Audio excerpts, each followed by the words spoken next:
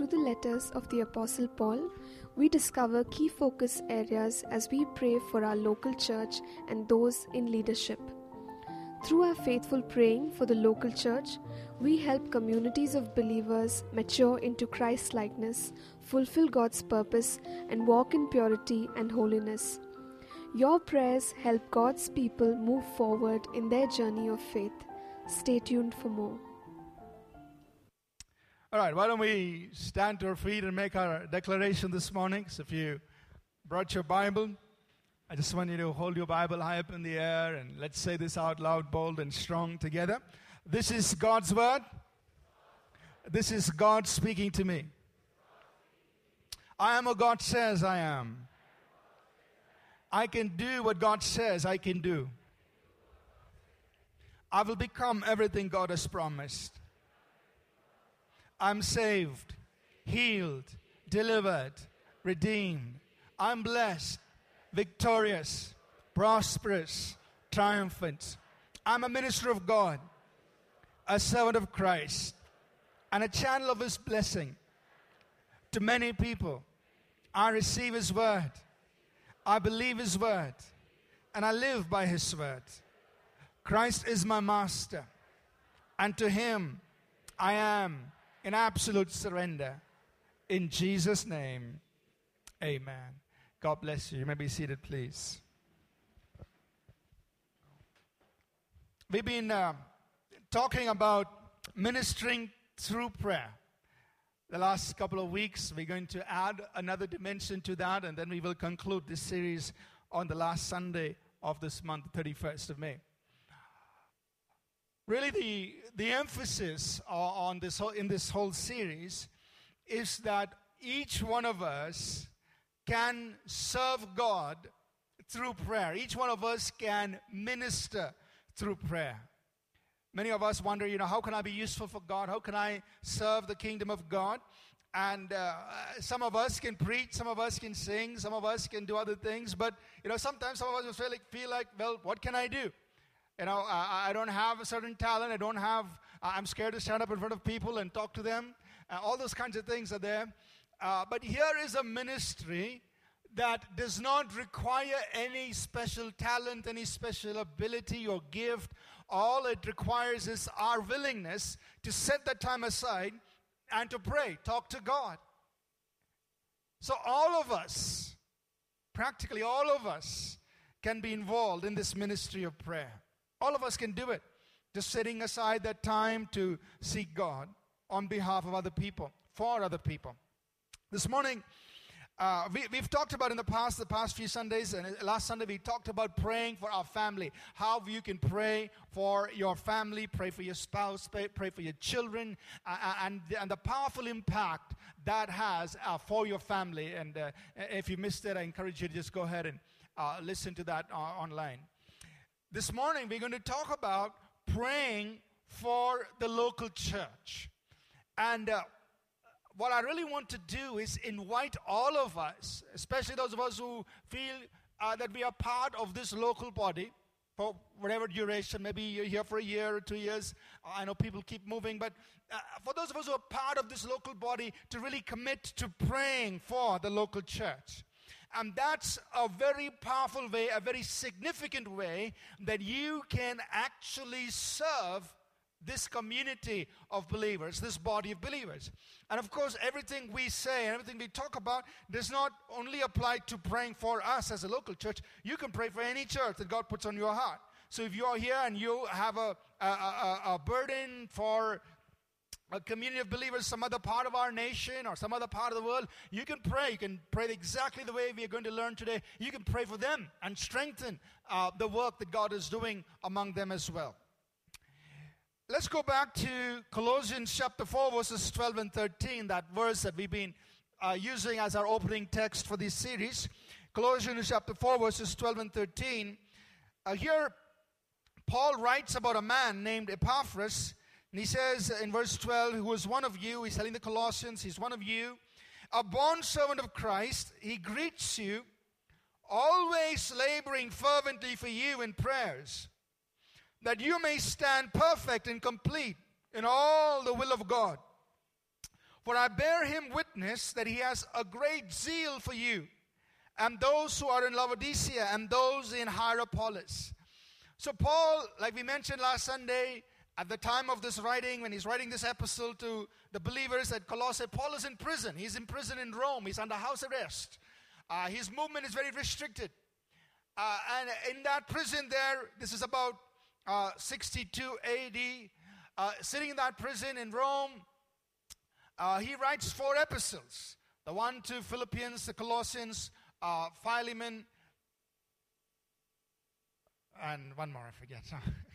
He writes these 4 epistles from the prison in Rome. Now, as he writes to the believers at Colossae, he is writing about this man named Epaphras. And Epaphras is actually one of the founders, one of the persons who pioneered the church in Colossae several years ago. When he hears that Paul is in prison in Rome, he travels from Colossae all the way to Rome to be with Paul during his imprisonment. He's there with Paul.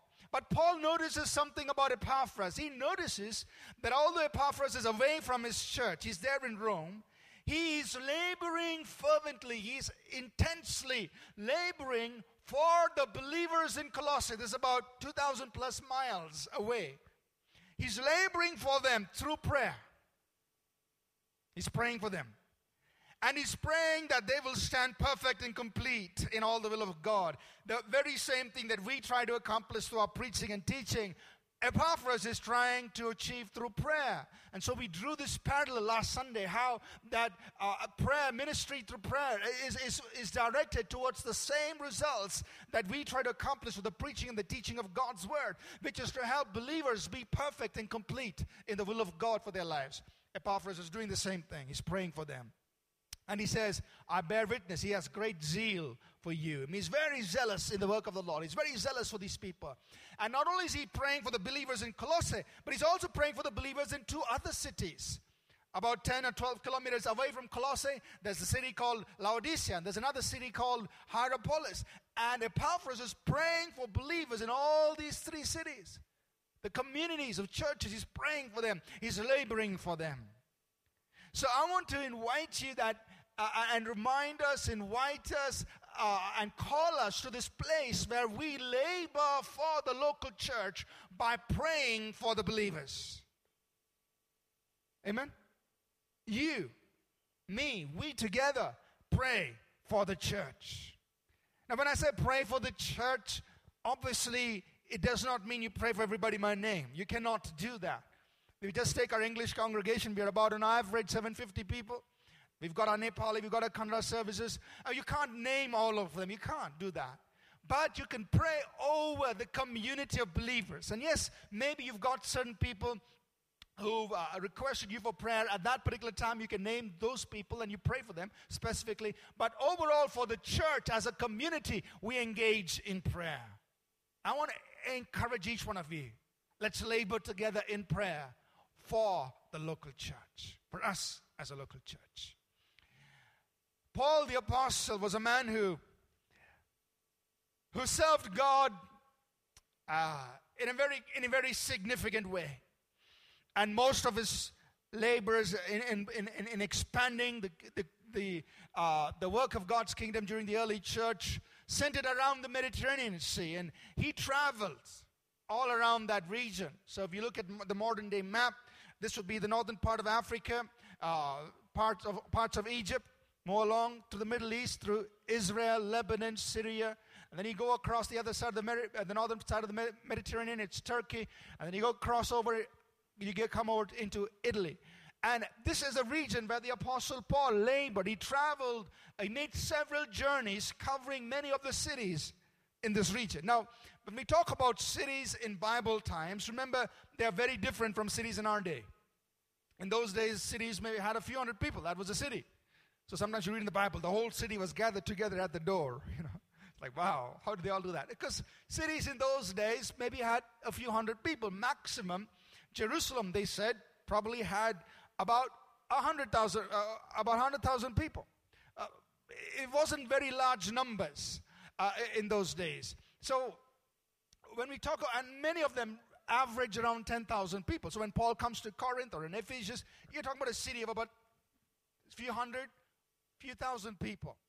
That's the kind of numbers we're talking about. And Paul traveled through over and over in these regions, planting churches. And he describes a little bit about what he went through in his ministry for us in 2 Corinthians chapter 11. I want to pick up this passage there. In 2 Corinthians chapter 11, starting from verse 23, as Paul describes his ministry, what he actually went through in planting these churches. In verse 23, he says, are they ministers of Christ? He's talking about others. I speak as a fool, I am more. In labors more abundant. In stripes above measure. In prisons more frequently. In debts often. From the Jews 5 times I received 40 stripes minus 1. 3 times I was beaten with rods. Once I was stoned. 3 times I was shipwrecked. A night and a day I have been in the deep, meaning in the ocean. In journeys often. In perils of waters. In perils of robbers. In perils of my own countrymen. In perils of the Gentiles, that is in dangers. In perils in the city. In perils in the wilderness. In perils in the sea. In perils among false brethren. In weariness and toil. In sleeplessness often, in hunger and thirst, in fastings often, in cold and nakedness. Now imagine if he put out an employment opportunity with this description, saying we're looking for a pastor, or we're looking for a servant, or we're looking for a minister. Here's what you're going to do. I don't think we're going to get even a single application these days. But this is what the Apostle Paul went through in doing what he did in his day. Dangers, shipwrecks so often, spending nights on the ocean, on the sea, holding on to probably a wooden plank, waiting for somebody to come and rescue him. Gone through stripes and imprisonments and forced to fast and be in hunger, and sometimes robbed of his own clothes, because those days you had to travel. If you travel by road, you travel in a caravan, and there were robbers waiting to attack the caravan, strip you off of everything. You had to travel through seas, across the ocean. So, in these days things are so different. We complain of the in-flight service. They don't bring the water on time, or there's not enough air conditioning. We complain of those things. I mean, look, and sometimes if we have to travel by train, we think, God, I'm suffering so much for you. The Apostle Paul went through so much just to preach the gospel, just to get the word of God out to that entire region that he was working in. And so I want to challenge us, look, if he paid that kind of a price, what are we doing for the sake of God's kingdom? I mean, if it gets too warm, we don't even show up in church, It's too hot. I'll watch it online.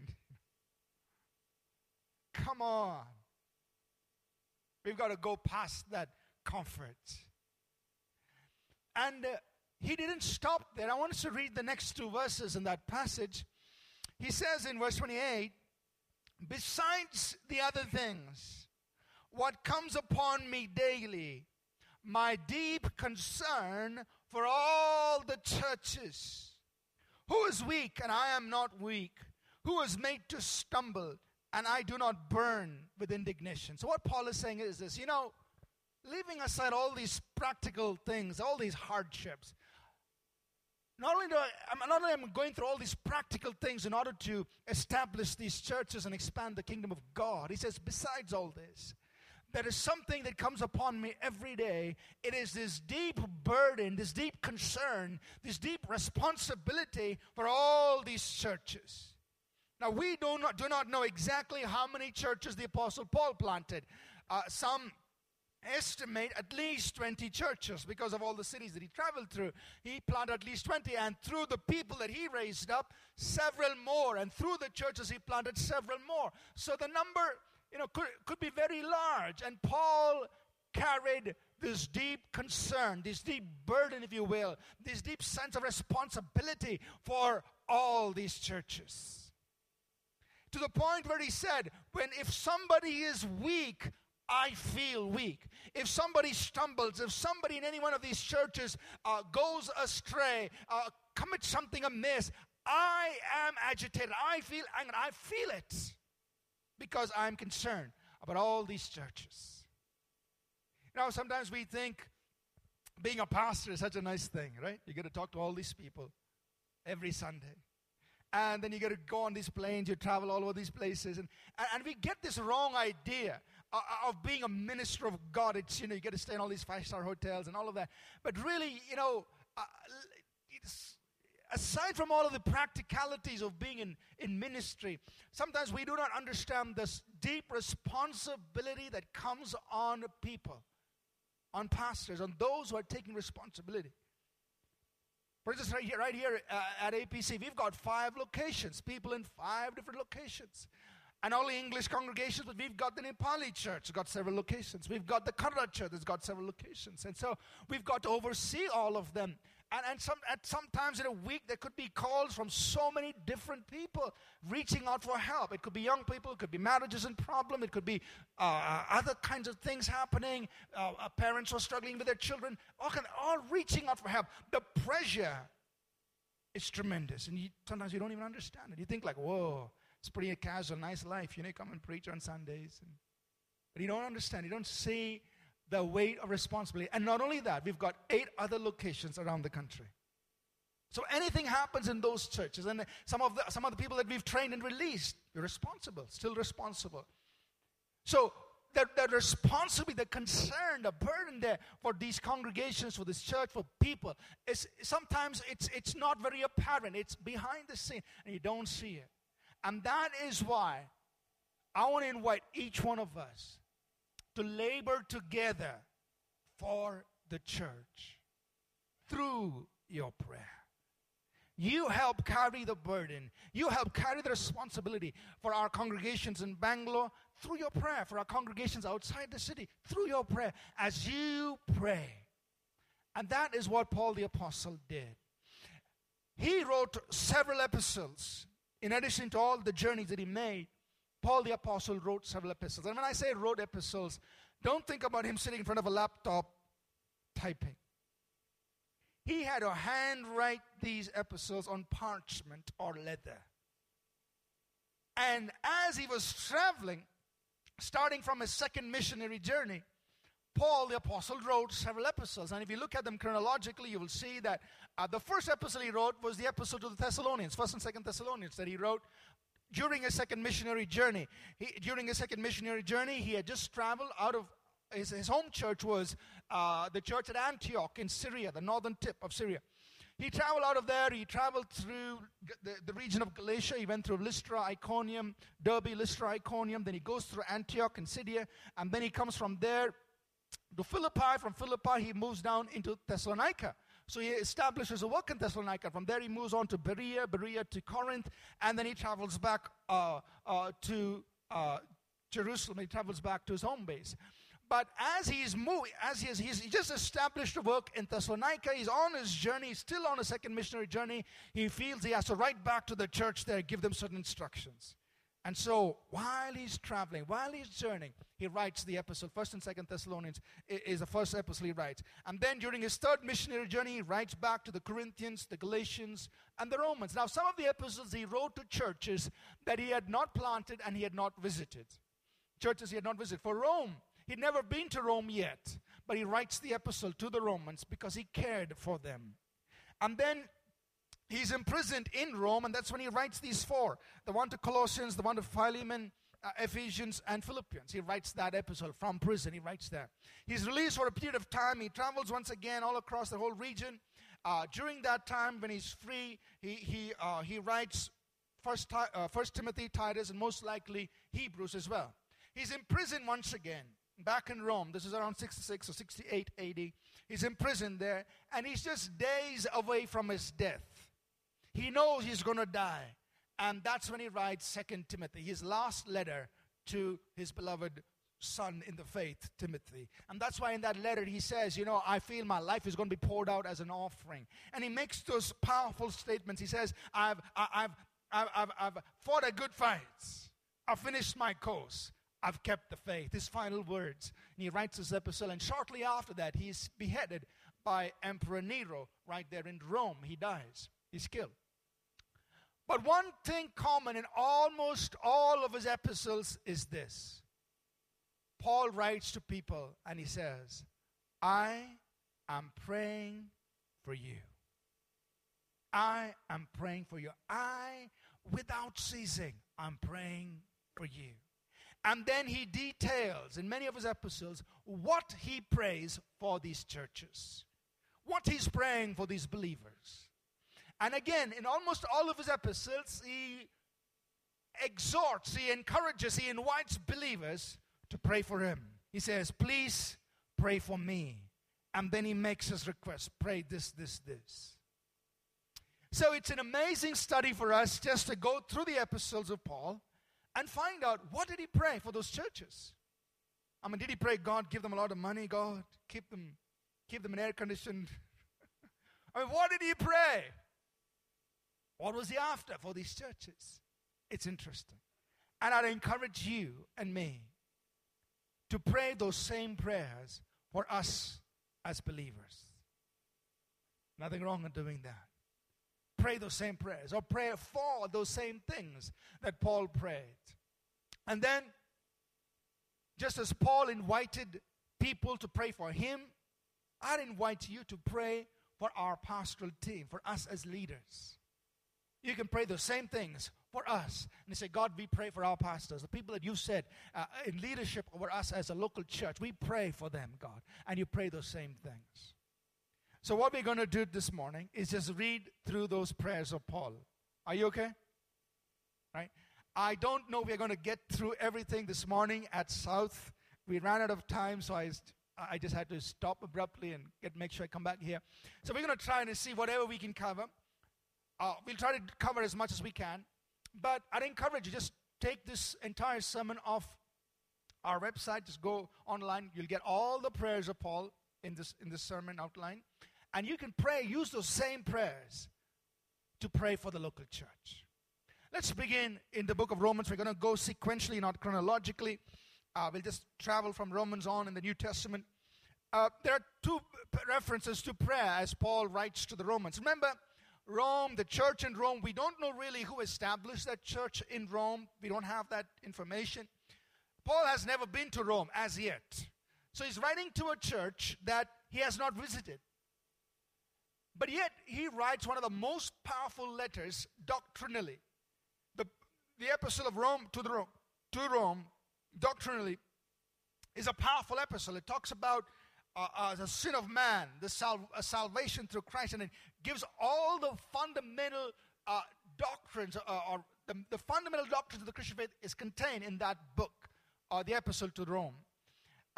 Rome, capital, head city, a metropolis of the Roman Empire, the empire that was in charge, dominant at that time. A mixed culture of both Jews and Gentiles living together, being part of the church there, and Paul is writing to them. What does Paul say in Romans chapter 1 verse 9? He says, God is my witness, whom I serve with my spirit in the gospel of his Son, that without ceasing I make mention of you in my prayer. Saying, guys at Rome, you've never seen me, I've never seen you. But God's my witness. I am praying for you. I'm praying for you. He doesn't tell us what he prays in this particular epistle. In chapter 15 of Romans 15 verse 30, he invites them to pray for him. He says in Romans 15 and verse 30, now I beg you, brethren, through the Lord Jesus Christ and through the love of the Spirit, that you strive together with me in prayers to God for me. And then verse 31, 32, it's not on your slide, I missed that, but here's what he says. He says, this is what I want you to pray, that I may be delivered from those in Judea who do not believe, and that my service for Jerusalem may be acceptable to the saints, that I may come to you with joy by the will of God, and that you may be refreshed together, and may be refreshed together with you. So he's saying, I want you to strive together. I want you to pray. And here's what I want you to pray for me. Pray that, in Judea, that is the entire region around Jerusalem, there are people who are out to get my life. The Jewish people, although Paul was a Pharisee, now his very own people were out to kill him because he had gone away from Judaism. So he says, pray that God will protect my life from them. Secondly, he says, when I go back to Jerusalem, pray that the Jerusalem church will be able to receive my ministry. Because, the only thing the Jerusalem church knew about Paul was this was the man who killed Stephen. This was the man who killed so many of our people. And now he's going to come and tell us about Jesus. So for Paul just to go back to Jerusalem and minister to the believers there was a hard thing. They were for a long time unwilling to recognize who he was and the fact that he was a believer now in Jesus Christ. So he's praying, could you pray that they will receive what God wants to give them through my life? Pray that my ministry will be received. So you can pray for us as pastors. God, pray that you'll protect our pastors. Pray that as they go around the country ministering in various places, people will be able to receive what you're releasing through their lives across this nation. And then he also tells them, you pray that, we'll be able to get to see each other and refresh each other. To the Corinthians, in 1 Corinthians, in his first epistle to Corinthians, he doesn't really mention much about praying for them. But I want to highlight one thing. In 1 Corinthians, he's really addressing a lot of church problems. So if you really want to know about how to take care of a local church, read the epistle to the Corinthians. He's addressing a lot of problems there. One thing he does point out in 1 Corinthians, chapter 14, verse 18, is this. He says, I thank my God, I speak in tongues more than all of you. So he's writing to the Corinthian church. He's talking to them. He's teaching them about praying in tongues and all of that. And then he tells them, he makes the statement, I'm praying in tongues more than all of you. I personally believe, that a lot of the praying that Paul did for all these churches and all these believers, he did it praying in the Spirit, praying in tongues. And personally, even when I spend time in prayer, if I spend an hour in prayer, sometimes 2 hours, sometimes 3 hours, if I'm just spending that time in prayer, about 90% or 95% of my time is just spent praying in tongues, praying in the Spirit. Why? Because the Holy Spirit knows each one of you by name. He knows exactly what you're going through. And He knows how to solve the problems in church, in your life, in your home, in whatever. The Holy Spirit knows a whole lot better than what I know. So the best thing I can do is just set aside time and say, God, I'm praying in the Spirit. I'm praying for the church. Holy Spirit, I'm going to invite you to help me pray for the people. And just spend that hour or 2 hours or 3 hours just praying in tongues. Just praying for the local church. Amen? And I invite you to do the same thing. When you're praying for the church, you say, Pastor, I don't know what to pray for. Very good. Just pray in tongues. Pray in the Spirit. The Holy Spirit knows what's the need of the church. He knows what's the need in each of the pastors' lives. He knows exactly what needs to be prayed for. And as you just give that time aside to pray in the Spirit, He's going to get a lot of things done. Amen? Pray in the Spirit.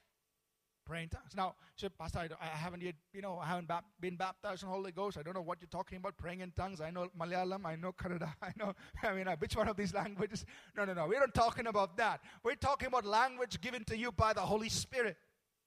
So, we do the Holy Spirit baptism service the first Sunday of every alternate month. So you'll have that announced. Stay back. If you have not been baptized in the Holy Ghost and praying in tongues, stay back for that. We'll tell you what it is. We'll help pray with you and help you get started. Just praying in the Spirit, praying in tongues. And then you use that prayer language to spend hours in prayer. You won't know how time goes by. And you could just be engaging in prayer and doing some amazing things. Just praying in the Spirit, praying for the local church.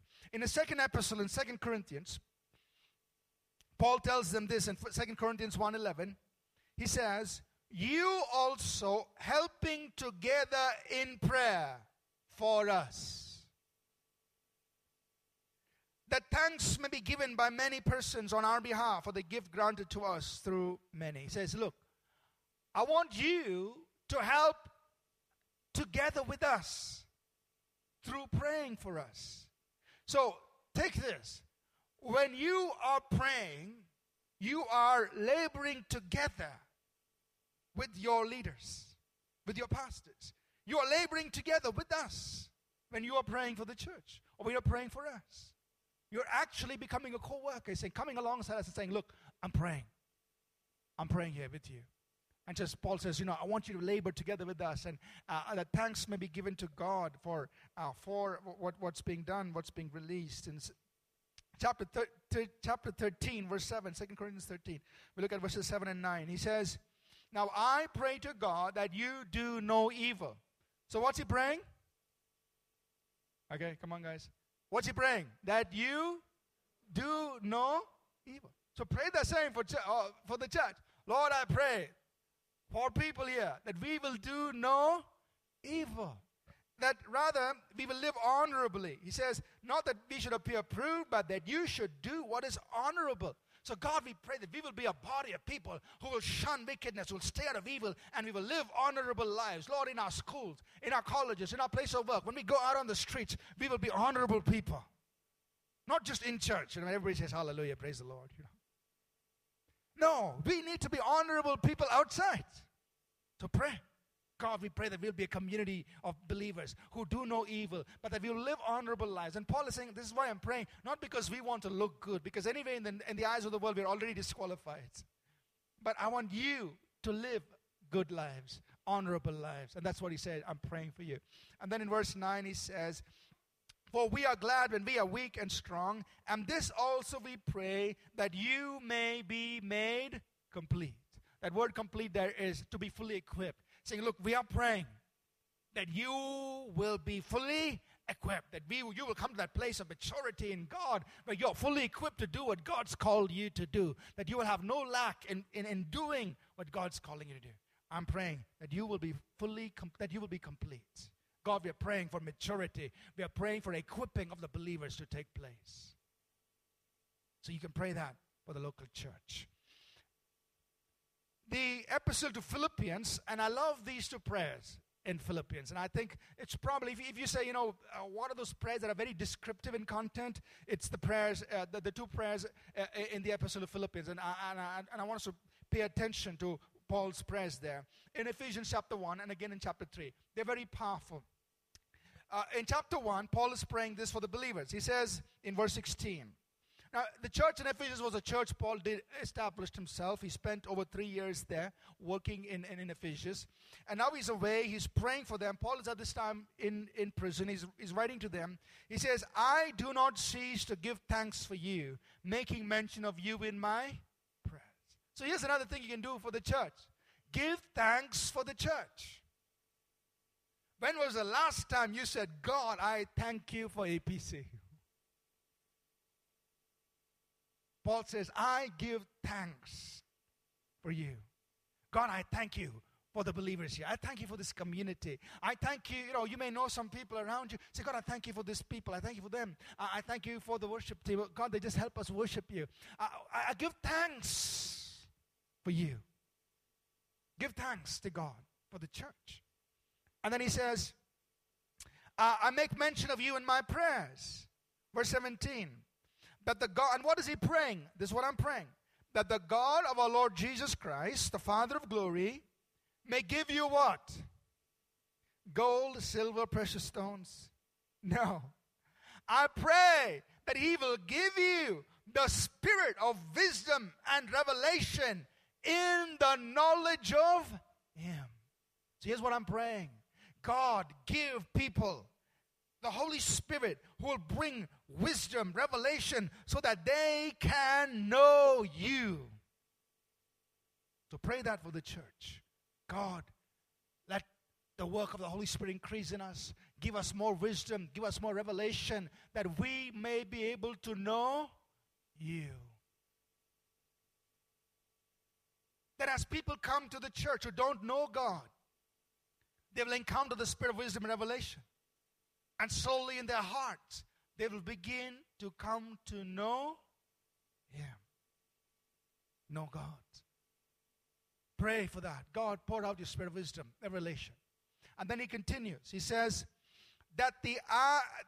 verse 18, that the eyes of your understanding being enlightened.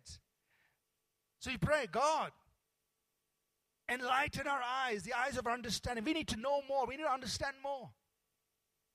For what? That you may know what is the hope of His calling.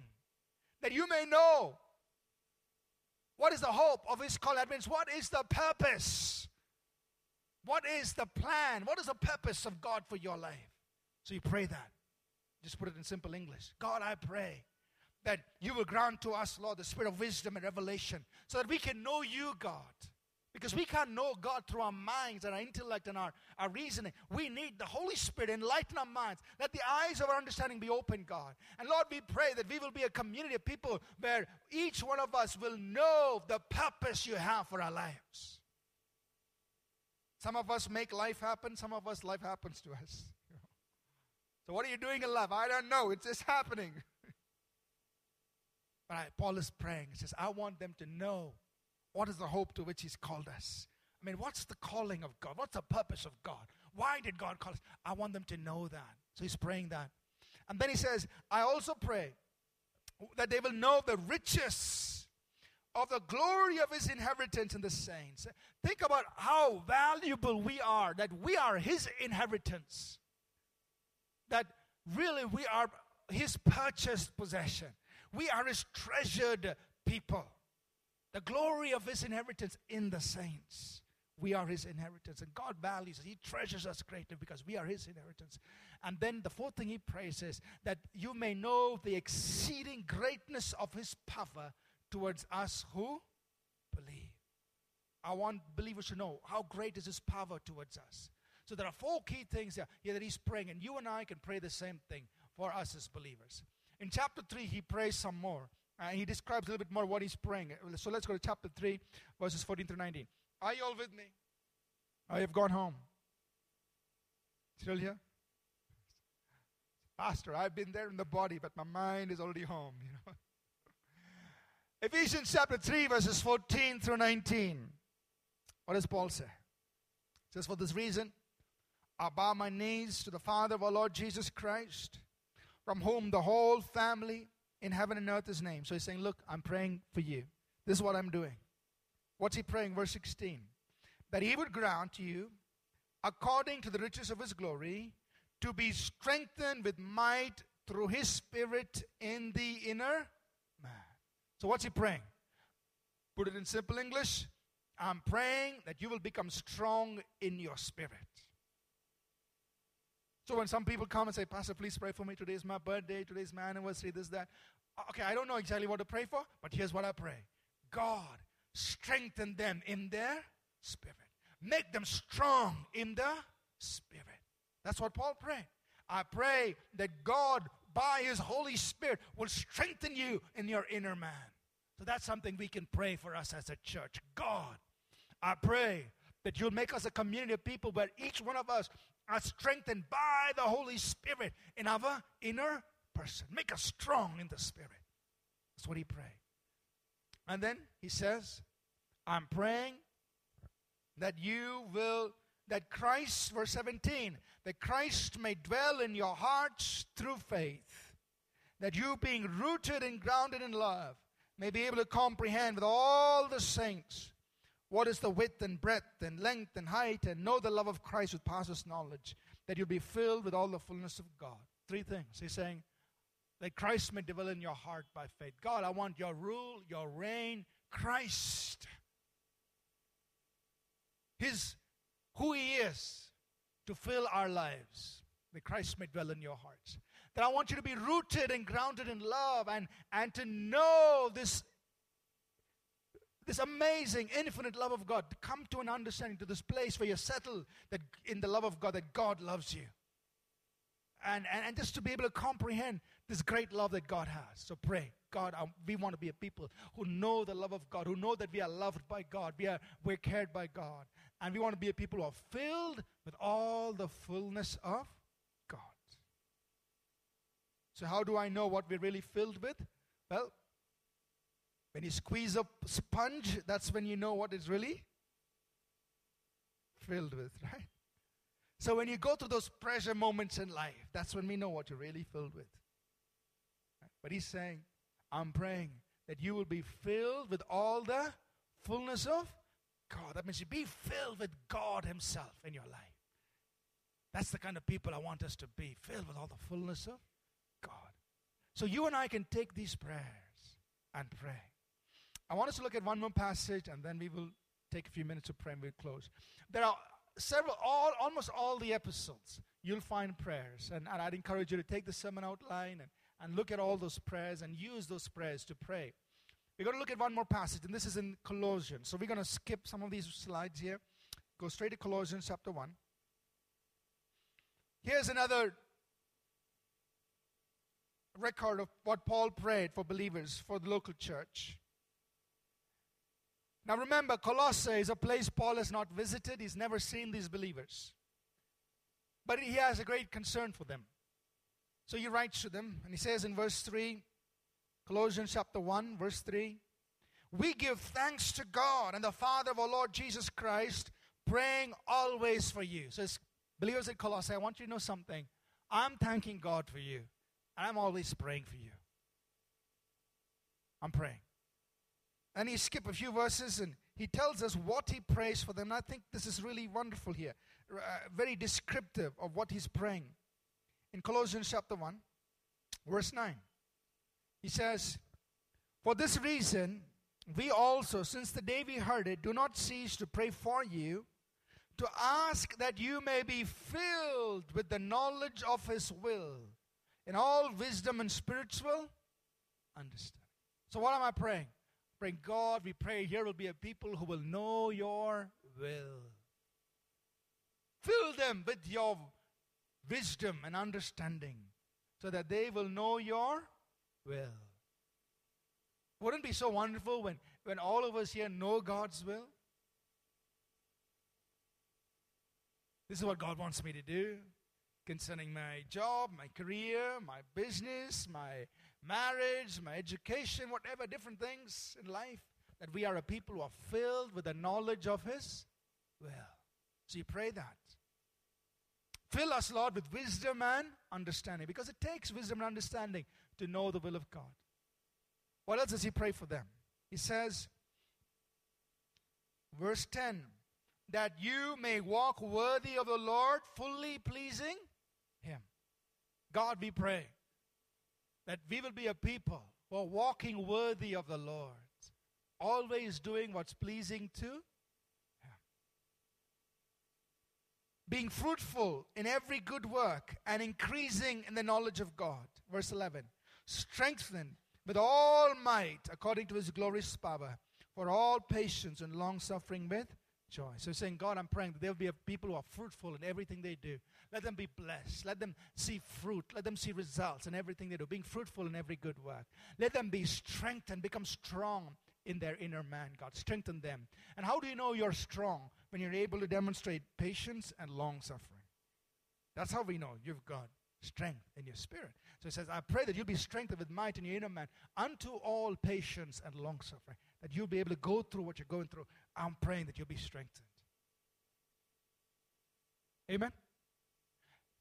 Here's just a little sampling of those prayers that Paul prayed. There's a lot more in the other epistles. But what I want us to do right now, before we close here, is to take a few minutes where we are all going to pray for the church. Right? So if you want, we'll just go to the last slide. If you want, you can pick one of these passages that I mentioned. You can take the one in Ephesians, or you take the one that we just read in Colossians, or you just pray in your own words and pray for us as a local church. Say, God, I'm going to pray now for this local church that you made me a part of. You've given me the opportunity to be a part of right now. You can use any one of these passages, or you can pray these things in your own words. Of course, you can pray for our ministries. You can pray for other needs of the church and all of that. But most importantly, pray for these things that we saw Paul pray about. Pray for us. All right? So let's just take some time right now just to pray. I want everyone to pray. Just pray for the local church. Just say, God, I thank you. Thank you for this church. So give thanks. Begin by giving thanks. God, I thank you. You made me a part of this church. It's just tolerable, bearable, but thank you. Whatever you feel about the church, just be honest with God. Say, God, thank you. This is where I am. Thank you for, and give Him thanks. Whatever you feel that you want to thank God about for this church, thank Him. And then start praying for some specific things for the church. You could use any of these things we saw this morning from the epistles of Paul. You could pray that we will be filled with the spirit of wisdom and understanding, or filled with the knowledge of His will. We will walk honorably before God. We'll be complete in Him. Whatever you feel, just pray for the church. Father God, we just pray. We are thankful, Father. We are thankful for this local body. We thank you for every person that you placed in this congregation, God. We thank you for what you are doing in us and through us. We are thankful for it. We are grateful to you. And Father, we join our hearts this morning just to pray for ourselves as a church, as a local body. We pray, Father, for the spirit of wisdom and revelation upon our lives, that we might grow in the knowledge of you, that the eyes of our understanding, God, will be enlightened, that we may know you, Father, more and more and more and more, that we will increase in our knowledge of the Lord. Father God, that we will be a people who are filled with the knowledge of your will, God. That we will know what you want us to do in any such situation, any circumstance. We will be able to understand, discern, and know what is pleasing to you and walk in the knowledge of your will. Father, we pray that we will be strengthened in our inner man, that everyone here, God, will become strong in the Spirit, that we will be strengthened in our inner man by your Holy Spirit, God, that we will be able, Lord, to arise above our situations, arise above our circumstances, that we will, Lord, be able to persevere, to endure, that because of the strength that comes from the Holy Spirit, Father. Lord, we pray that we will be a people, God, who are rooted and grounded in the love of God, that we will be a people who walk knowing that God loves us intensely, that nothing can separate us from the love of God. Father, we pray that we will be a people who will be overwhelmed with the knowledge of your love, knowing that God, you love us. And Father, we pray that you will make us a blessing to our city, make us a blessing to our nation, and make us a blessing to the nations of this world. We pray you'll raise up many leaders, God, in this congregation.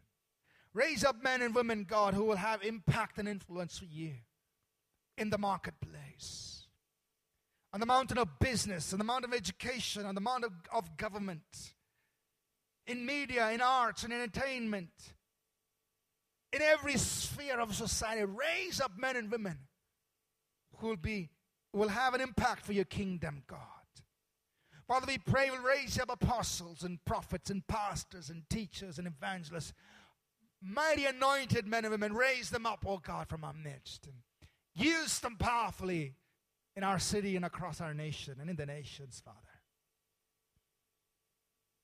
Father, we pray that you'll increase what you're doing in us, through us, so that the name of your Son, Jesus Christ, and His name alone is honored and glorified. And we ask all this in Jesus' name. Amen. So can you pray something like this at home, or when you're driving in your car, or wherever, anywhere, anytime? Just pray for the church. Labor together for the church. And I believe if more of us begin to pray for the church, we're going to see amazing things begin to happen. Amen? Why? Because people are praying and God's answering. Things are happening. Souls are getting saved. Believers are being strengthened. The city is being reached. The nation is being reached. Amen? Let's rise to our feet. We'll close. Let's just close our eyes for a moment. If there's anybody here this morning, maybe this is your first time to church, but you never received Jesus Christ into your heart, into your life.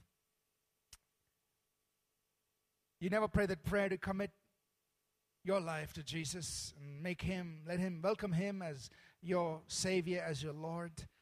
I just want to lead you in a simple prayer. So that you can ask Jesus to come into your life, ask Him to forgive you your sins and make you a child of God. If you've never done that before, here's your opportunity. You can just pray this prayer with me out of your own heart. Just say this with me. Lord Jesus, I ask you to come into my life. Forgive my sins. And make me a child of God. Show your plan, your purpose for my life. Lead me, Lord, to live for you and you alone the rest of my life. In Jesus' name, amen. Anybody here this morning, you prayed this prayer first time with me? So would you mind, if you don't mind, just put your hand up. Anybody? You prayed this prayer for the very first time. You prayed with me this morning. I see one hand. Anybody else? Put high up. God bless you. Anybody else? You prayed this prayer for the very first time up in the balcony. Anybody? You prayed this prayer for the very first time. God bless you. Thank you so much. You're going to receive a packet there. There's a book in the packet that's called Foundations. And we'd encourage you to go through that book. It'll teach you some of the basic things that you need to know as a person who's following Jesus Christ. We encourage you to do that. All right, let's close in prayer. The grace of our Lord Jesus Christ, the love of God, and the fellowship of His Holy Spirit be with each one of us today and always. In Jesus' name. Amen, amen, amen. God bless you. Thank you so much for being here this morning. Have a restful Sunday afternoon, and we'll see you again. Thanks. We trust that this message was a blessing to you. We'd love to hear from you. You can email us at contact@apcwo.org. Also, visit our website www.apcwo.org for additional resources. Thank you for listening, and God bless you.